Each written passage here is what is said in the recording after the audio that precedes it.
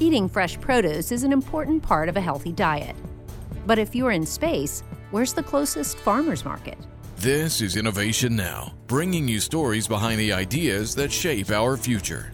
Astronauts in space get the same benefits from eating fresh fruits and vegetables as anyone on Earth. But growing those highly nutritious foods can be a challenge. As part of NASA's Flight Opportunities Program, Space Labs Technologies recently sent their hydroponic chamber, Lily Pond, to suborbital space on one of Blue Origin's reusable launch vehicles. During the flight of the commercial rocket, Lily Pond experienced several minutes of microgravity before returning to Earth.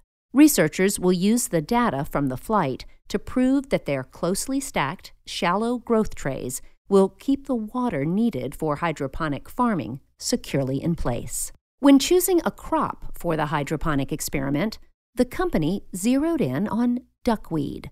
With its high protein content, a rich supply of antioxidants, amino acids, and omega-3s, the crunchy vegetable is a superfood that grows fast in extreme environments. And just as important, tastes good. For Innovation Now, I'm Jennifer Pulley. Innovation Now is produced by the National Institute of Aerospace through collaboration with NASA and is distributed by WHRV.